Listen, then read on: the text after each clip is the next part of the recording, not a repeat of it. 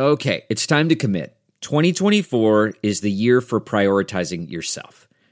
Begin your new smile journey with Byte, and you could start seeing results in just 2 to 3 weeks. Just order your at-home impression kit today for only $14.95 at Byte.com. Byte clear liners are doctor-directed and delivered to your door. Treatment costs thousands less than braces, plus they offer financing options, accept eligible insurance, and you could pay with your HSA, FSA. Get 80% off your impression kit when you use code WONDERY at Byte.com. That's BYTE.com. Start your confidence journey today with Byte. Hi, this is Scott Trout, CEO of the domestic litigation firm Cordell & Cordell. There are many life changes that can happen after divorce that make it difficult or impossible to uphold requirements of your divorce decree. The orders issued in a divorce are based on the facts presented at that time, but the circumstances used in issuing those orders can obviously change. If you feel a modification to your court orders might be necessary, talk to us at Cordell & Cordell. Contact CordellCordell.com, 1065 East Hillsdale Boulevard, Suite 310, Foster City, California, 94404. You are listening to the Bird Calls. For more breakdowns on the Pelicans, including interviews with coaches, journalists, and opposing experts, go to iTunes, search the Bird Calls, and subscribe today.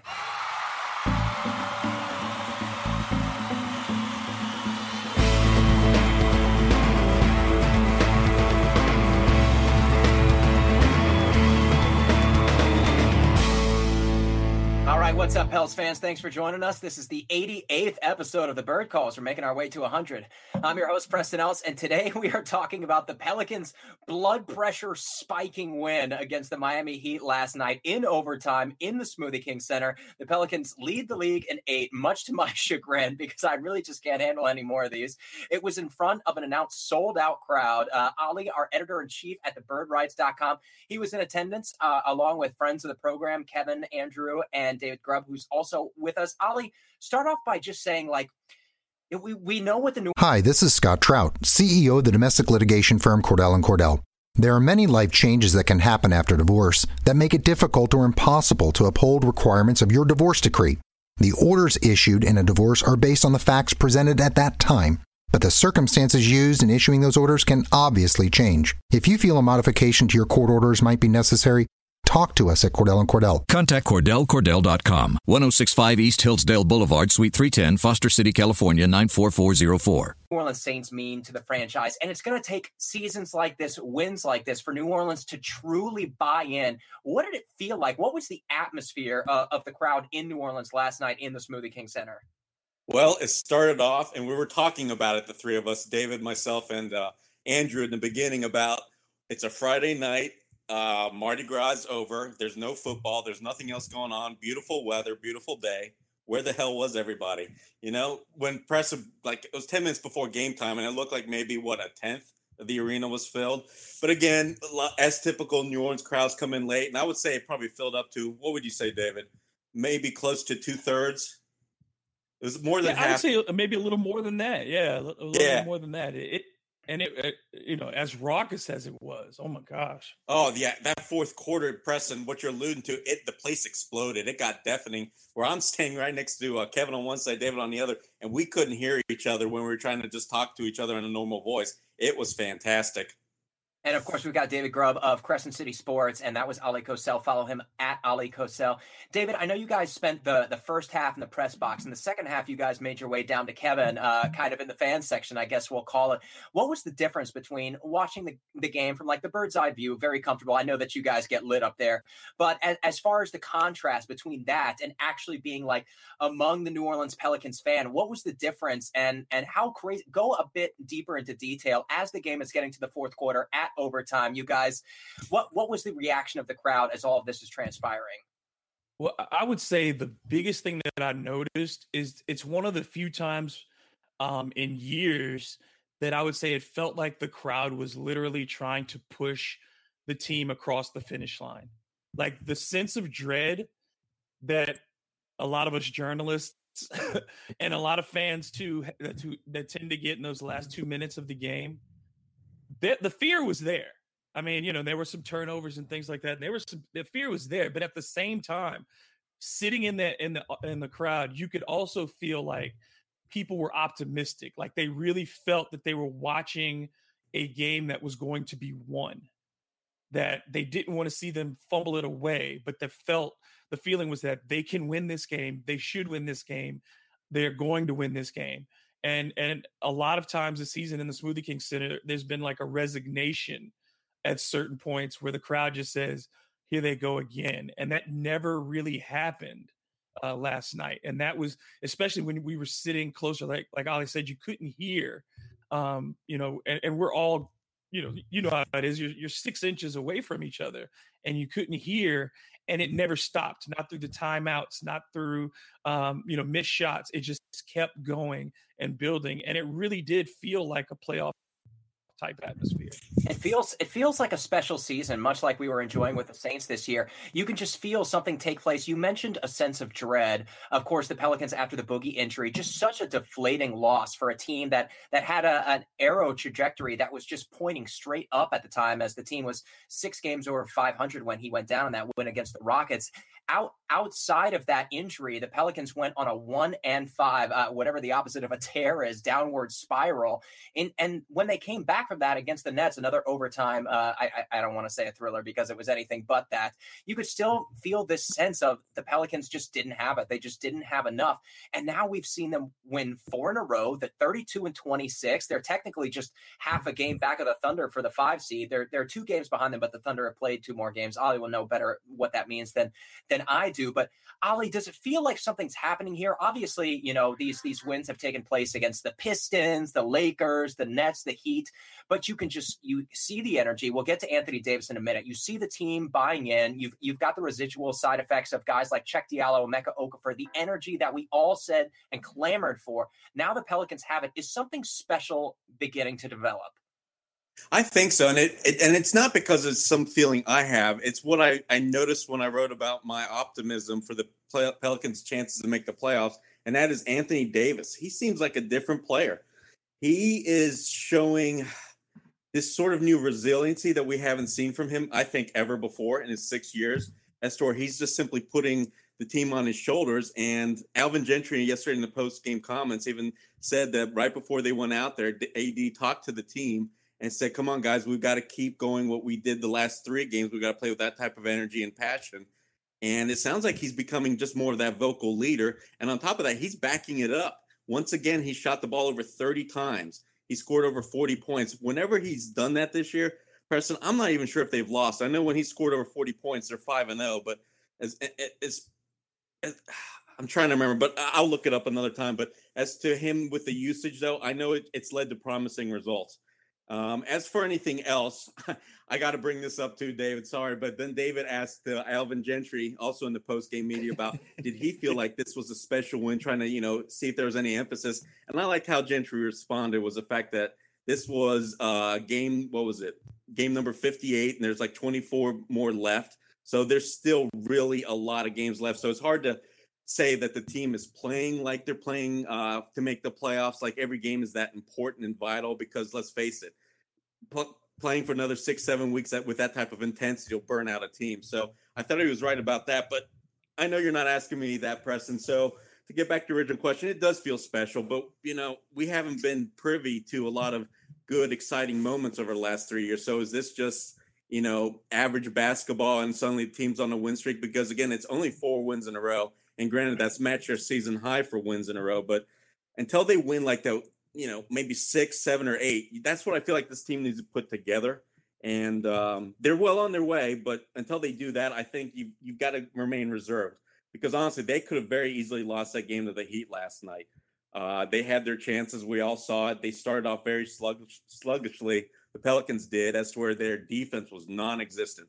The Heat were just waltzing into the lane. And I swear, if the Pelicans didn't get fortunate with the Heat missing so many free throws, so many bunnies, I think we would have probably had a different result. So I feel like some good fortune happened in last night's game to contribute to that win.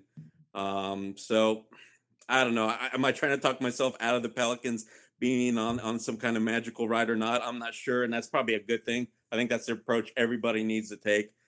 We've got to sit back. There's 24 more games left. There are so many teams, as we all know, crammed up there in this Western Conference race, just separated by two losses, I think now. Was it San Antonio's got 24 losses?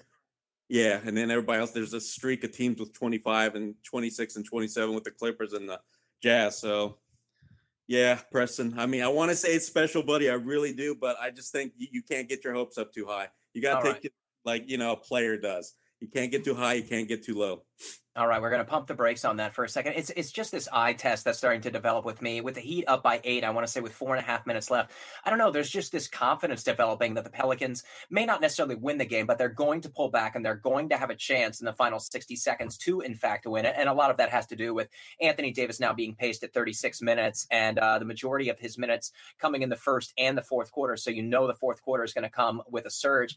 Grubb, I want to talk to you about the Pelicans as a whole. Last night, they shot 44% from the floor, 25% from three. The Heat were 46 and 33. They won in the paint 70-62. And what I'm alluding to is this team is changing. We've gone from 7th to 3rd in pace. We've gone from 4th to 11th in offensive rating, 29th to 19th overall. The defensive rating has climbed from 29 to 18 in just the past 2 months. This team is evolving. It's beginning to play a different style of basketball. And obviously this is due in part to Boogie being out. But even before that, in the past 2 months, we're seeing these guys clamp down defensively. Why is this team changing at this point in the season, Grubb?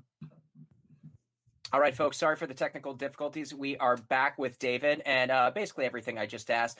David, talk about how this team is evolving at this point in the season. Well, I think that they've picked up their pace offensively. We've seen that they're being much more aggressive on that end. And I think Ollie was exactly right when he talked about the aggressiveness of Anthony Davis being a big part of that.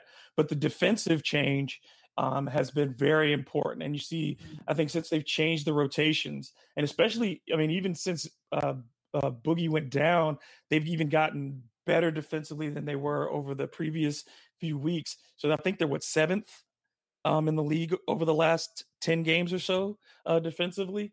So, I mean, this team has gotten back to what the identity it talked about at the beginning of the season. The stress was we have to start everything defensively and the offense will be there. Well, for most of the season, it felt like really only Jrue Holiday was attempting to play defense.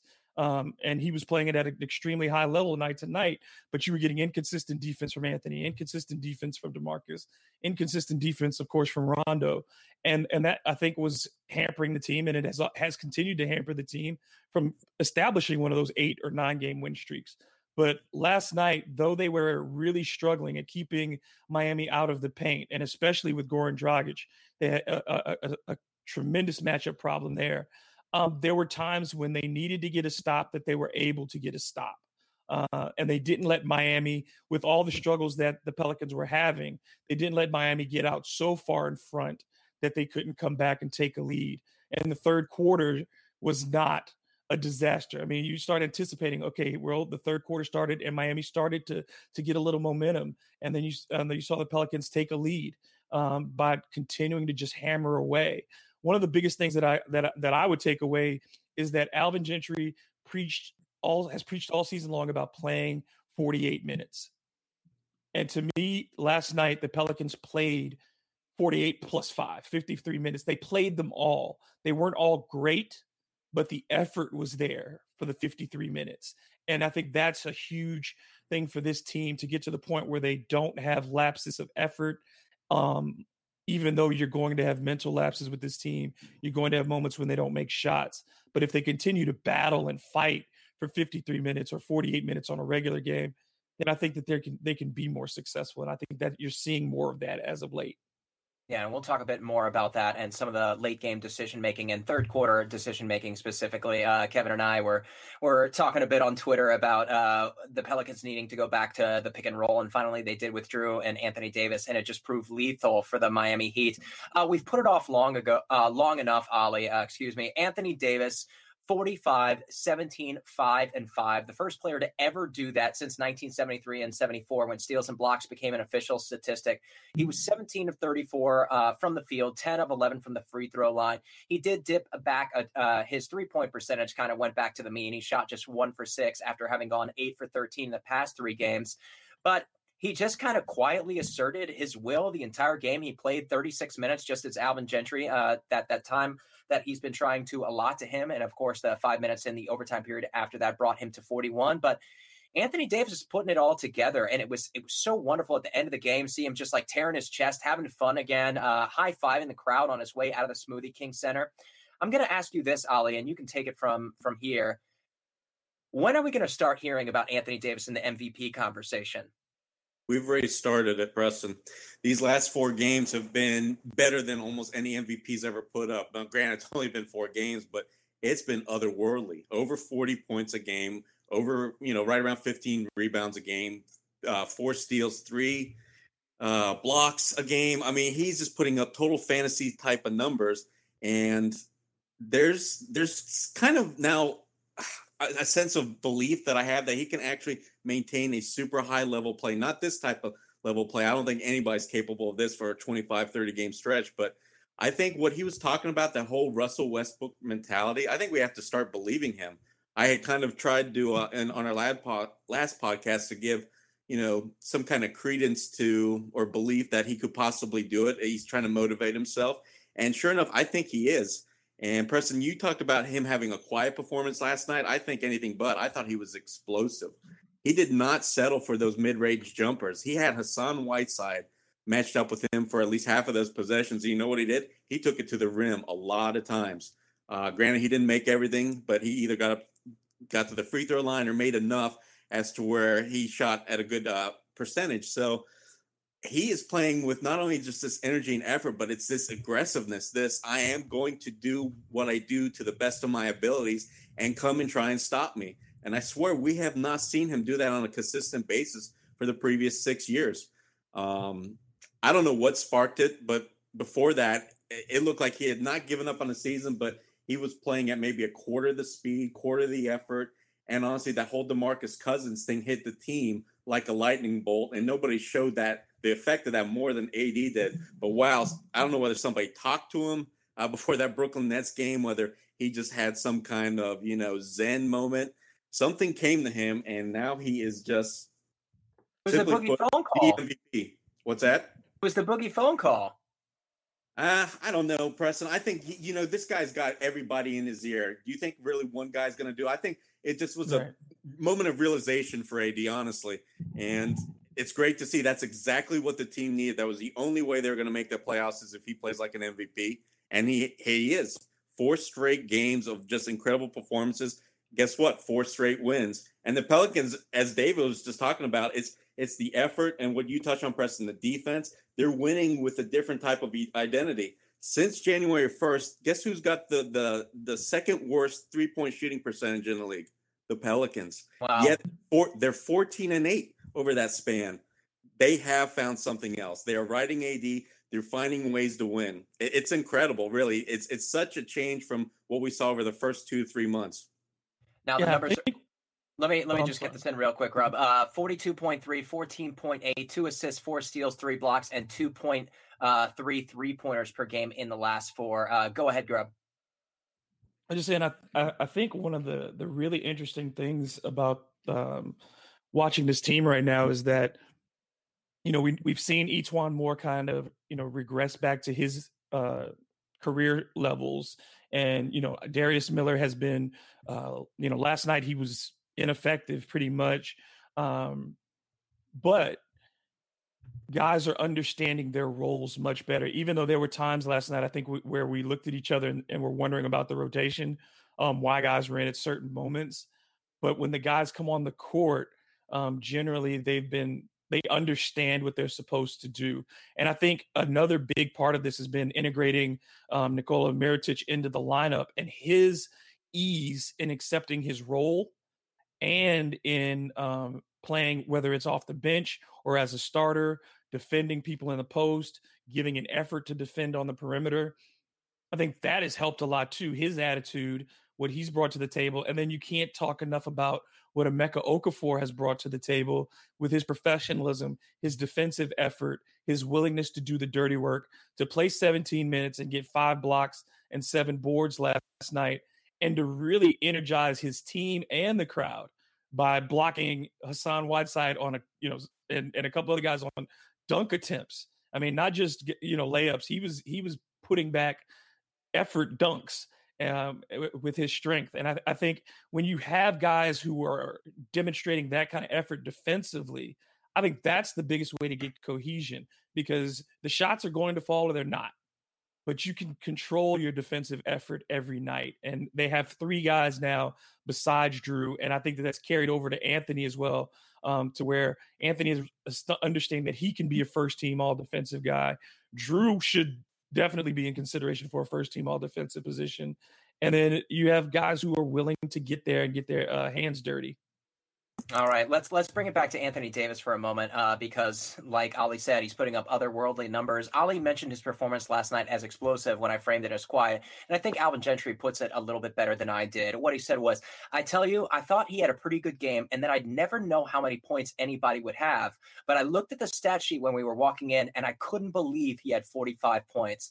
He said, that's not really a good thing, because I think now I'm almost taking him for granted, not going, wow, he had 45, just like, hey, that's Anthony. He finds a way. And Emeka Okafor also framed it pretty well, saying that these aren't real numbers. These are video game numbers. And the reason that I want to keep this back on Anthony Davis, we're going to get to Drew Holiday, Ian Clark's insane first half, and of course the production we've gotten from Emeka Okafor, and Rod Walker's report that he thankfully is probably going to stay with the Pelicans for the remainder of the season. We're not just seeing MVP type performances. This kind of to compare it to Kobe Bryant's 30 games straight, I think with 30 points or more. Kevin Durant had a similar statistic. We're seeing numbers that nobody has ever put up in the history of game here in New Orleans. Anthony Davis is beyond putting up MV points at this point. He's making history, and it's really incredible, and we have no idea if he can keep it going. He's only missed 6 out of 58 games, and he's never missed more than 7 in the season. So at some point, he's going to miss at least one more game, you'd have to think. Also, with the minute threshold he's been putting up, obviously, he's been back to 36 minutes a game recently, but with 8 overtime games, I want to say 5 or 6 in the past 5 weeks. Hopefully he doesn't break down and he can keep this level of production up. But I just wanted to give, and we have given as much praise as Anthony Davis probably needs. We can move on at this point. Ali, let's give out a couple of grades. Like you guys were saying, Nikola Mirotic offensively didn't have his best game last night. So too, Darius Miller was 0 for 5. Walter Lemon was kind of disastrous in his brief appearance, just 4 minutes. Etuan Moore has been quiet of late. But Drew Holiday, the game-winning runner with, I want to say, 7.3 seconds to go. And Ian Clark, an unlikely hero, 9 of 11 in 38 minutes, single-handedly kept the Pelicans in that game as the Heat tried to run away from it in the first half. Scored 19 of his 21 points in that half. Ali, talk about some of our role players. Who surprised you? Who kind of let you down? And more specifically, were you impressed with Ian Clark's confidence in that first half? Yeah, I was, man. David, yeah, of course he's laughing. David kept on looking at me after every make Ian knocked down in the first half. It was like, I told you so. I told you so. You know, obviously I'm referring to the last podcast where he was giving Ian Clark a lot of props. And I was like, well, Ian Clark's really been struggling of late. Well, looks like for a game, David was 100% right. Ian Clark, Preston, completely impressed me. He came off the bench with this aggressive attitude, and he wasn't shy, and he just kept on launching them. And guess what? Every single shot he put up went in. 8 of 9 in the first half shooting. And he alone, I think, was the reason the Pelicans were able to come back and win, simply because he kept them within striking distance all through that first half. Alvin Gentry was right. The team did not have that typical flow on offense, as we saw with Darius Miller not making a shot. Nikola Mirotic, who I thought really resembled Ryan Anderson out there, he was looking just to really shoot long contested 3-pointers. It was, you know, it's got to be an aberration, I got to think. But again, that was a little bit troubling. But again, he had a big key 3-pointer there in overtime. And wow, without that block on Dwayne Wade, I think the Pelicans would have lost. They would have gone, if Wade converts that and Mirotic doesn't block it, they're up like 4 with about 1:20 to go. So he came up big. So I can't knock him for his shooting. But yeah, Preston, overall, Ian Clark surprised me. I was a little bit let down again, even though I shouldn't be, by Etuan Moore. I don't know. This guy keeps getting thrown out there for 30 plus minutes a game, and he's just not contributing. I think Alvin's got to give him a lot more breaks coming down stretch. Hopefully Darius Miller, somebody, obviously he's got to play somebody, and Darius Miller wasn't performing.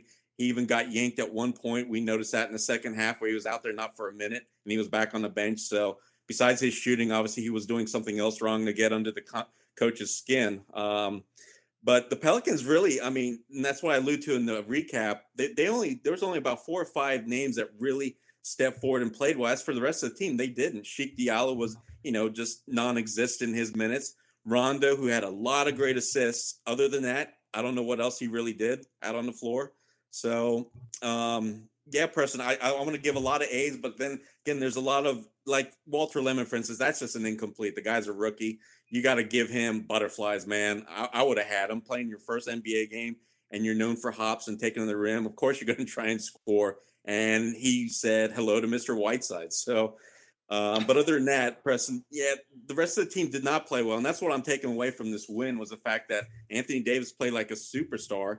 And then there was a couple of great performances like by Jrue Holiday and Emeka Okafor and Ian Clark, but the rest of the guys really didn't do much. So I think that's a positive in itself as to where the team can play better. They can do more. There's a lot more in the tank because, not everybody was firing.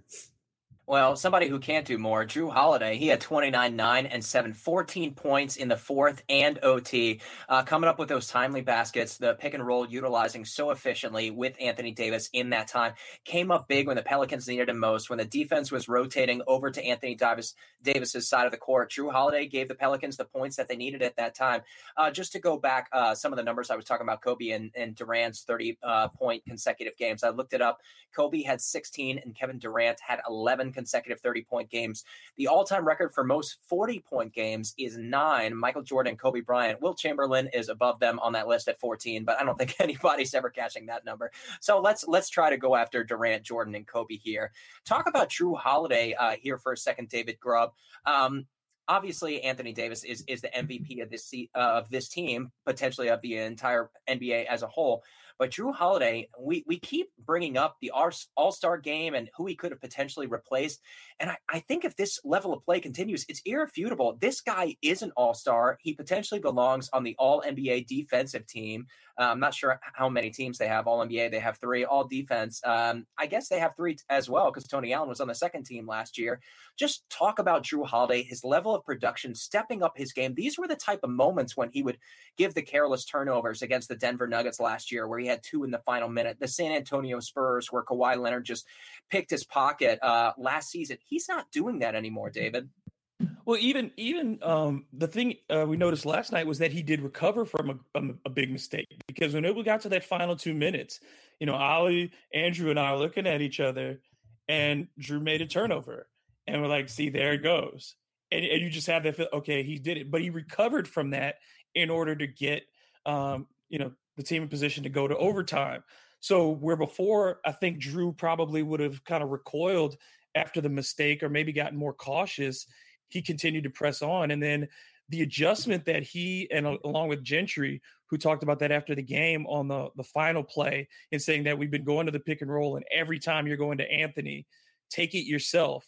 For him to go into the lane the way he did and put that shot up with the confidence. I mean, it wasn't one of those shots where you see from Jrue where it's rushed, or he knew that was the shot he wanted, and he took it, and it became the game winner. I think what we're seeing out of Jrue is it's no longer that thing where you hear guys after the game saying, we have to push Jrue. We want Jrue to be Jrue. We want Jrue to do these things. I mean, that was his 27th 20-point game last night. He had 18 all of last year, and he played 70 games last year, about 68 games last season. And we're at game 58 this year, and he's already well past his high in 20-point games. So, I mean, his aggressiveness offensively, but then we've seen him develop still as a point guard, because he had the 9 assists, and he still has those turnovers that he makes that on a couple of bad passes, poor decisions, but that's the Pelicans do that. They had 16 turnovers, I think, as a team. But the thing you're saying about Jrue is there's a steadiness and evenness to the way he's playing, a quiet confidence in his ability. I don't see him being intimidated by the other player across from him on any night, whoever the guard is that he's facing. I think he feels like he can do what he needs to do. His shot selection has been good. He only took 3 threes last night, went 1 for 3. He's not just settling for jump shots, and he's going to the paint extremely hard. You're seeing more dunks out of Jrue this year than I think I had seen in his previous 4 years combined. It's a mindset that he's gotten. And I think the way Ollie was talking about it, Anthony's mindset has changed. Drew's mindset has certainly changed as well. I think it's a byproduct of Boogie in one way, but I think also it's part of, since the injury too, these guys are not in the position that they were last year where they weren't competing for anything. But when you have Anthony and Drew competing for a playoff spot, still they're engaged and they feel like they have a chance. And so they're playing with a chip on their shoulder. And I think that that's a good thing for Drew, especially. Ali, Emeka Okafor in 18 minutes last night, just 4 shots, but he had 7 rebounds and he had, more importantly, 5 blocks. In addition to that, Rod Walker of The Advocate is reporting that the Pelicans are likely going to term him for the remainder of the year, and we are rightly excited about that. Going into last night's matchup, Alvin Gentry wouldn't announce who his 5th starter was going to be between he and Mirotic until just moments before the game. How do you feel about that, and should we expect Okafor to start every game going forward? I think we should expect it because guess what? The Pelicans haven't lost since he's moved into the starting lineup. Anthony Davis gets to start the game at his favorite position, the 4. He doesn't have to bang up against any of the centers for, roughly whatever Emeka plays. We're out 18 to 20 minutes a game. So there's nothing but positives here because Okafor is not detrimental at all to the team's impact. They still run with a good pace. They still do everything they want to offensively. Even though Emeka, he had his worst game by far in terms of trying to get a tip in, just trying to score points last night. I feel like he just got very unlucky on a few of those tips that just didn't go down for him. But he provided in those other areas that the Pelicans sorely need. The rebounding on the glass, it seems like it was before Emeka, AD or bust after Boogie went down. And the shot blocking, wow, that's been the biggest revelation. This guy at 35 years of age, his timing is exquisite. He was never the biggest leaper. He was never that most athletic specimen. He wasn't Dwight Howard in his prime. But what Emeka always relied on was these great instincts. He's a very intelligent ball player. And it's just amazing to see how great his timing still is. He's absolutely at the top of his shape, at the top of his game. And this is one thing he always tells the media is as to why it took him so long to come back was he simply didn't feel ready.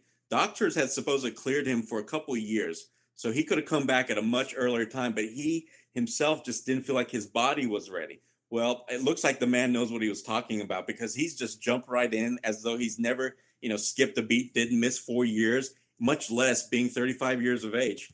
He's an amazing find, by Dell Demps. And for him to land on his team, it's been the perfect situation. Boogie's rebounding was going to be almost impossible to replace, yet the Pelicans, I feel like, have done it with both Mirotic and Emeka Okafor. And both of those players combined will also then give you any kind of the defensive stats or, defense in the paint that Boogie was providing as well as the points. So I feel like Dell Demps couldn't have hit a bigger home run in trying to cover up for the loss of DeMarcus Cousins. And it's just, it's a cherry on top to hear that the Pelicans are going to go ahead and sign Okafor for the rest of the season because it's a no-brainer move. Great move. He said after the game, my role as of now is just do the little things, play good defense, grab rebounds. It feels great that we're winning, and I feel like I'm contributing in some form or fashion, but I'm just falling back on my go-to of when in doubt, play good defense and just rebound the basketball and run. That's how he's going to make himself comfortable before he starts, really playing on the offensive side of the floor. We only saw 4 shots, and a lot of those were potential tip-ins. And with that being said, Nikola Mirotic played a very similar game, just 4 of 10 on the night. He was very quiet in 35 minutes, 10 points and 9 rebounds. But in addition to that, he had 2 very big threes at the end of the 4th and in OT that pulled the Pelicans back to, I think it was a tie game at that point in both instances. And of course, Jrue Holiday put them over the top. But I think we're seeing, David, that when these guys play hard and when they box out and when they, chase around picks, good things happen for the Pelicans. Talk about how Okafor and Mirotic don't necessarily need to score a lot of points if all these guys can contribute in a different variety of ways. Yeah, I think, we've talked ad nauseum about the lack of depth that the team had for most of the season where they were basically playing 7 guys. And now to have Okafor and Mirotic, especially after, the Cousins injury, you have some more flexibility. And like I said, to have Anthony not be forced to play center and take that beating. And it was really instrumental last night because I think Hassan Whiteside doesn't foul out if you don't have, Emeka Okafor, if you don't have Mirotic out there, if you don't have the aggression that the team played with in attacking the basket themselves. And ultimately, I think, with Whiteside fouling out, that influences whether or not Drew makes that final shot because he's not there to defend it. And, so those guys have really made the little things come back to the surface. And before those were guys like, Solomon Hill was the guy who would always preach that. Tony Allen preached that at the beginning of the season. So you have to have those guys who are willing to make a difference in ways that don't necessarily show up on the stat sheet, but also who are smart enough to stick with it. And that's what I think you saw out of Mirotic, because there were times, like I said, where it kind of seemed like he was just out of the flow of the offense. He wasn't in the right position. He wasn't really getting anything off movement, but he stuck with it. And he knew when the shots would cut, there were open opportunities, like you said, in the fourth and in overtime, he was going to be confident enough to still take that shot. And that's what professionals do. They know that they have a job and a responsibility, and the professionalism of this team is at a level that it had not been at, I think, over the last 2 years. Not that guys weren't professionals, but I think because of all the myriad of issues that were going around with the franchise, the fact that they've been relatively healthy, and the fact that you have guys whose attitudes, even in Ian Clark, who who fits in and has just an amazing attitude about how to play with his teammates, and a DeAndre Liggins, who is a quiet guy, but the team is fully engaged with him as well. Every one of these guys now, Sheik Diallo included in that too, they're all engaged and invested in this season. And you have to have that, even when you don't have great players from 1 to 12. If everybody's engaged, you can be greater than the sum of your parts. Yeah, David, I'm just real quick, Preston, I want to say that is what gives people the idea or the feeling that this could be something special building here. It's the fact that you see how the teammates that aren't in the game, they've got arms around each other as the game's, winding down the final few minutes, living each possession, and they're rooting for each other. They're all getting playing time. This is something we have not seen under Alvin Gentry. Normally when the team's been healthier, he's always like those shortened rotations, but now he's utilizing everybody. And for the most part, he's getting that production. So, yeah, that to me, it just reminded me of when you asked me about what's special. That gives off that vibe. So I just wanted to include that real quick. Yeah, and Ollie's asking on Twitter, he says, will Nikola Mirotic and Emeka Okafor prove to be another midseason boost in the playoffs, just like Quincy Pondexter and Norris Cole were in 2014 and 15? And hopefully we'll even be adding Solomon Hill to that list of guys coming in to help the squad when they need them most. In addition to that, we've got a question from Kumar before we move on from Emeka Okafor. I'll start it with Ollie. Is Emeka a better poster blocker than Jason Smith? Absolutely. The way Emeka gets his blocks, he does not give up ground. He stands directly in front of you between the rim and the man that's coming towards the rim on the drives. And you know what? There's not anybody better that makes sure he does not pick a personal foul. I don't know how he does it, but he contorts his body, yet he uses his great wingspan to somehow get that block at the apex of the opponent's, jump, whatever you want to call it, and his leap. It's a sight to behold, because every time I feel like the offensive player's got a step on Emeka, he's already in the air. Emeka seems to be kind of underneath the rim almost on a lot of these blocks. Somehow he comes up with that perfectly timed block, and he never picks up that foul. It's amazing. So, yeah, I think he is a better poster blocker simply because he puts himself up, very vulnerable position as where he's right next to the rim, where usually, a lot of centers, they may attempt these blocks and end up getting dunked on. Have you guys seen Emeka get dunked on yet? No. So Emeka's timing, it makes for these spectacular poster blocks, which if you guys haven't seen yet, I know David posted one of yesterday. He recorded it at the game yesterday and posted it up on his Twitter account. So be sure to watch it, because all of Emeka's blocks are like that. They're these big at the apex, momentum shifting type of block shots that just, you don't see that often anymore in the NBA. But Emeka's, every time he does it, it happens every time when he registers these block shots. I'm just excited. I don't know. guys, I'm really excited about the way this team's coming together and what Emeka's doing, what everybody's doing. That, you know, we were just, when was it? Just during 2 weeks ago, and they were lost 5 of 6. Everything looked like the season was lost. It's now suddenly just completely done a role reversal for the team as to where now it seems like the sky is almost the limit despite not having Boogie. So I don't know, Preston. I'm excited, man.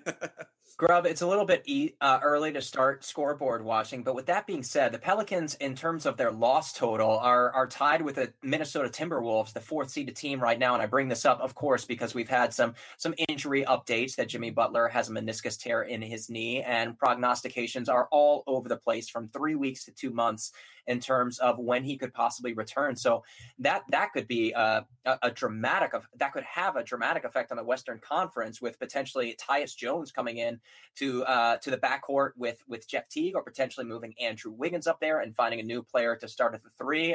You've got Taj Gibson and Bielitsa spelling at the 4. It's going to change things. In addition to that, the San Antonio Spurs might be without Kawhi Leonard for the remainder of the season. In front of the Pelicans now, you've just got the Blazers, the Nuggets, and the Thunder, who are getting healthier at this point, with the Nuggets soon getting Paul Millsap back. Talk about the Western Conference. Obviously, anything can happen. We're getting excited because we're on a 4-game win streak. But coming up right now, if I can just read the schedule for you guys. So the Pelicans, of course, have the Milwaukee Bucks tomorrow in Milwaukee. Then they come back home for the Suns. The Bucks have won 3 of 4, and they're in their own race. The 6th seed currently at 33-25. They've just gotten Jabari Parker back. I think they've had him for about 2.5 weeks now. Then the Pelicans have the Spurs in San Antonio, then the Mavericks, then the Clippers, who have been good of late. They've won 3 of 4. And then the Kings.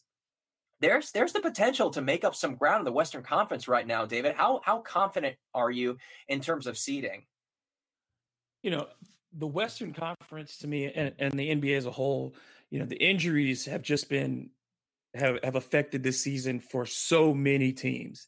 And it's, you know, we have Pelicans fans who say, well, if we had DeMarcus right now, we could be the 3rd seed. Well, you know, potentially the Pelicans could be the 3rd seed without DeMarcus. Like you said, they can come together, and if they continue to play consistently, you know, I don't think they're going to win the next 24 games in a row, but if they continue to play consistently, they could earn a 3rd seed because of the injury situation out west. I think, you know, really you talk about Golden State and Houston, and we figure they're going to finish 1-2, but from there on, it really does become almost a battle of health. And as you said, it seems like the hottest teams are the Pelicans, the Jazz, who lost and had their win streak finally snapped. But you know, outside of those two, nobody else has the potential really to run away. I don't see Oklahoma City running away from anybody. I don't see Minnesota now, with losing Jimmy Butler, who was probably their MVP this season, running away from anybody.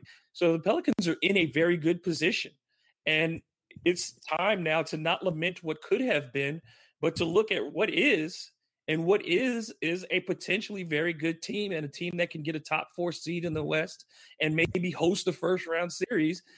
And then if that's the case, possibly advance to the second round. I wouldn't have said that 2 weeks ago. Well, I wouldn't have believed that 2 weeks ago. I wouldn't, maybe even a week and a half ago, you know, I mean, but after what's happened in the league over the past few days, and watching this team play more, you know, consistently, especially during this win streak, you have to believe that they've got as good a shot as anybody to finish in the top 4 out west, and really still make noise without DeMarcus. David, hands down, this stretch, this 4-game winning streak, hands down, easily their biggest stretch where they're playing with the most sense of urgency, correct? Not even remotely close to anything else they've done this season, right? Right, because even to me, the 8 out of 10 in January, you know, felt a little bit like fool's gold because of the teams that they were playing. But I think now, because of where they are situationally, and the fact that, you know, to what they did against a Miami team that was disciplined, that is also a playoff caliber team, at home, a place where we know they've struggled all year to win against quality teams at home. To do that, it felt different. And that's not a quantifiable thing. There's no way to judge it, but it felt different. It felt different being in the locker room. It felt different talking to Alvin. It felt different in the building. And sometimes there are turning points. I don't know if it'll be magical. I don't know if that's the word. We'll have to see how it plays out. But it's certainly a better feeling than you've had with this team since they lost in the playoffs 2+ seasons ago. And I want to be clear about something. We're fangirling right now, but it's not going to get any easier from this point going forward. Every one of these contests has been a battle. The Milwaukee Bucks, the last time we faced them, I was actually in attendance sitting right next to the glorious Kevin Barrios, and Ali joined us later. And that one was a battle that went down to the wire. This is not going to get any easier. The Pelicans are going to continue experimenting. We saw Walter Lemon Jr. in the lineup over DeAndre Liggins last night. And of course, the Pelicans have to continue to stick with their game plan, moving the ball. We saw a lot of ball stopping last night in the third quarter and fourth quarter, specifically. Once they started instituting the pick and roll, things started developing. They've picked up their defense on the perimeter and overall in general, but by running over these screens now, they've run into a new problem. Teams are attacking the paint. So still a lot is going to continue to develop, and it all starts on Sunday at 3 p.m. against the Milwaukee Bucks. Giannis Antetokounmpo, again, this time in his home court with Jabari Parker at his side and Eric Bledsoe. And then following the Suns, Ali, these games are going to be important because these are games that the Pelicans potentially have to. I mean, from here on out, we've got 24 games left. Every single game is important, but this one is just as important as the rest of them. And then the Suns, of course, back home on the second night of a back-to-back in the Smoothie King Center on Monday. And congratulations to our winner. I'm not sure the name of the contest, but Kevin Barrios is in touch with him, giving him 4 lower bowl seats in section 116, I want to say. Talk about these two games, Ali. Talk about what the Pelicans need to continue doing to shut down this explosive team. Giannis has no fear of Anthony Davis or anybody else for that matter, and they've been tough at home this year. Talk about this matchup. Oh, it's a tough one, Preston, because their best player is our biggest weakness, and that's small forward. We don't have anybody that can match up with him, period. It's going to take another Jrue Holiday-like performance like he had against Paul George in that impressive win in Oklahoma City about, 3.5 weeks ago.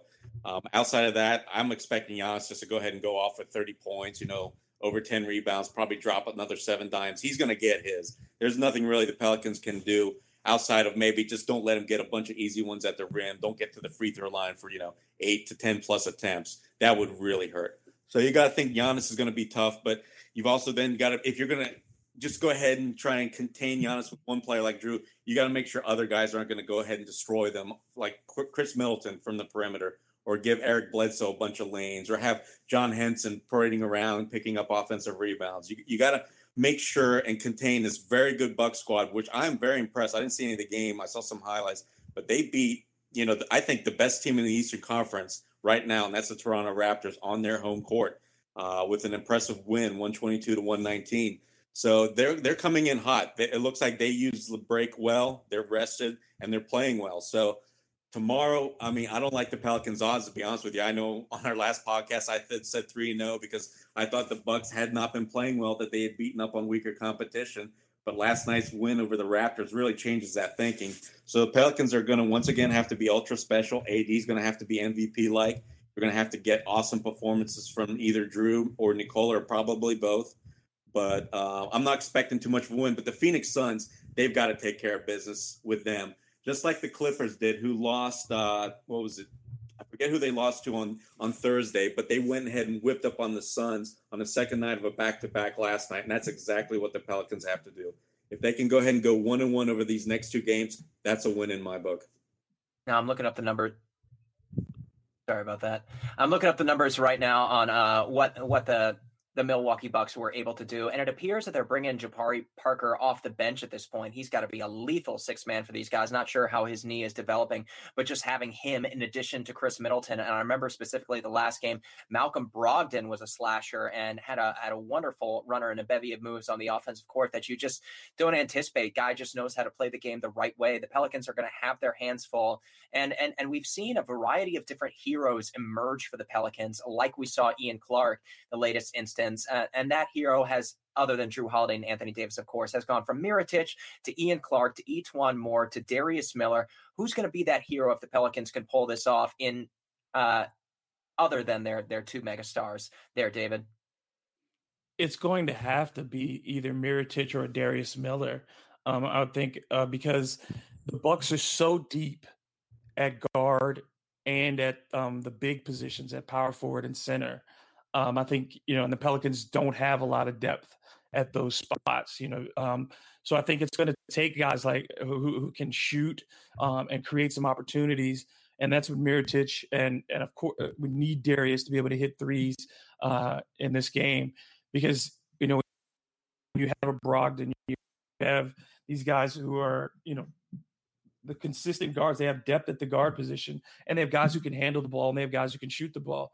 So I think the Pelicans really have to be able to hit some jump shots against Milwaukee because it's going to be very difficult on the glass. When you bring in a Plumlee, you bring in a Thon Maker, you're bringing in, a Jabari Parker. They have so much length.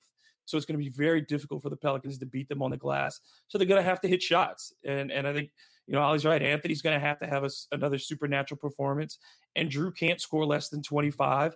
And he's going to have to keep people involved. And he's going to have to defend again. So there's a lot of pressure on the two stars. But the Mirotić and Miller are going to have to hit shots. I think it's that simple. Yeah, and just to go further into Jabari Parker, only averaging 18 minutes, 9 points, and 3.5 rebounds in that span. So hopefully he doesn't have a breakout game against the Pelicans. That's pretty much going to do it for now. Thank you guys so much for listening. Remember, if you like what you're hearing, do us a favor. We need some ratings. We've got more downloads by the thousands per rating. I think we're at 80,000 downloads and 85 ratings. So if you guys haven't already, do us a favor. Go ahead into your Apple Podcast app, search the Bird Calls. Click on the album cover, go all the way to the bottom and give us 5 stars, or do it on iTunes on your desktop. That's actually a lot easier to do it that way. Before I let you go, let's get some predictions. I want to hear you guys say 2-0. Ollie, what's yours? Well, I said 2-0 last podcast, so I'm not allowed to go on that limb anymore. I said 1-1. I'm going to stick to it. But real quick, I got to mention Malcolm Brogdon's out, guys, 6 to 8 weeks with a torn tendon. So wow. That's right. Yeah. Tomorrow. Yeah, you're right. I forgot about that. Yeah, I forgot too. Thanks for keeping us in check. That's one less playmaker the Pelicans will have to deal with on Sunday. David, do you think we can go 2-0? I think I'm going to have to be with Ollie on this one day at 1-1. That Milwaukee just looks that depth is just a big red flag for me. But Phoenix looked horrible. So last night. So Phoenix should be a welcome respite on Monday night. But Milwaukee looks really tough. All right, we'll see what happens. For now, Ollie Cosell, follow him at Ollie Cosell, and David Grubb at DM Grubb. I'm your host, Preston Ellis. Follow me at Preston Ellis. Before we let you guys go, again, Ollie, you've got some great stuff on thebirdwrites.com. Anything you want to plug? No, not really. I just, Preston, I'm going to use this time to ask you for your prediction. What are the Pelicans going to go in these next 2 games?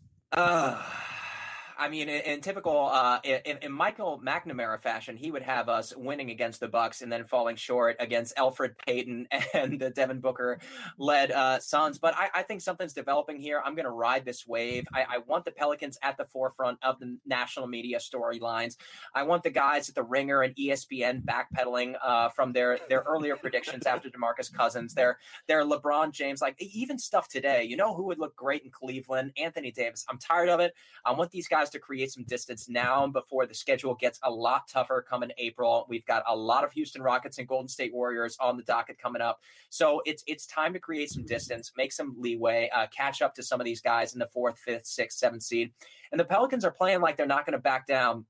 And the Milwaukee Bucks, so too, are in a dogfight over in the East. But if the Pelicans can bring in this energy, I don't think there's a lot of teams in either conference that can take them down. And Anthony Davis has that eye of the tiger right now. He keeps it close enough.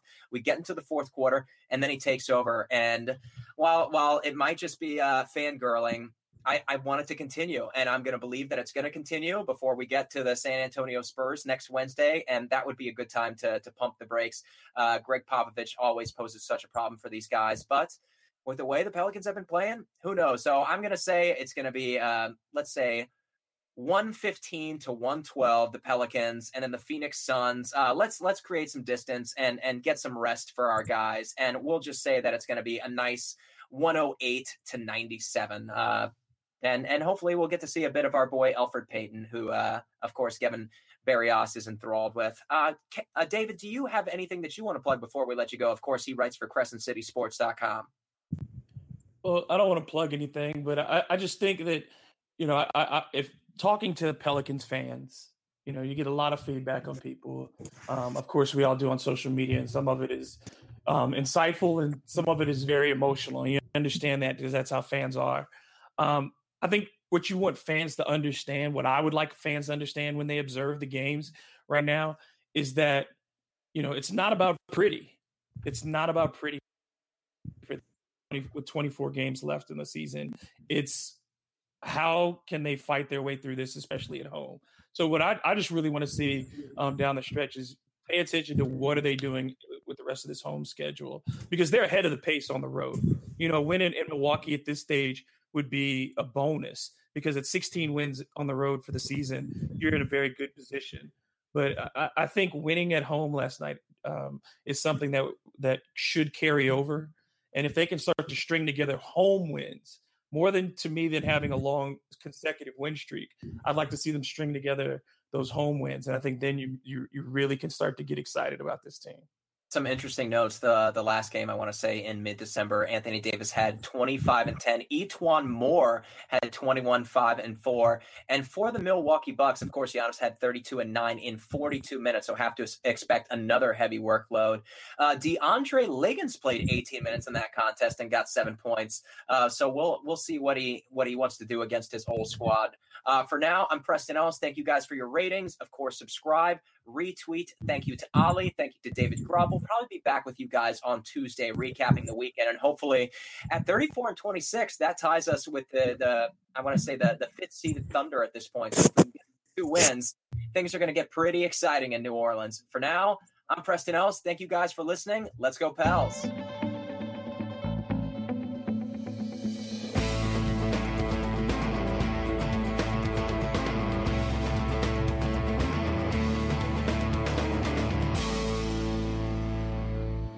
You have been listening to The Bird Calls. Thank you for listening. If you like what you're hearing, do us one more favor. Go to iTunes, subscribe, and rate our podcast today.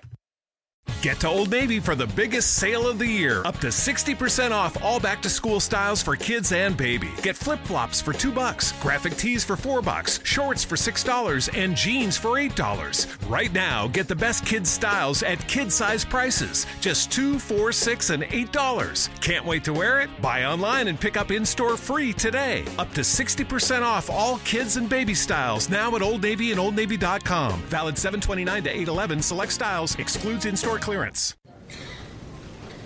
I can't believe it. That Gerald is presenting the quarterly budget report with finger puppets? Look, here comes a 1.7% decrease in fixed overhead. Hello, everybody. No, I can't believe how easy it was to save hundreds of dollars on my car insurance with Geico. Who are you? The projected increase in organic Q3 revenue. Hooray! Believe it, Geico could save you 15% or more on car insurance.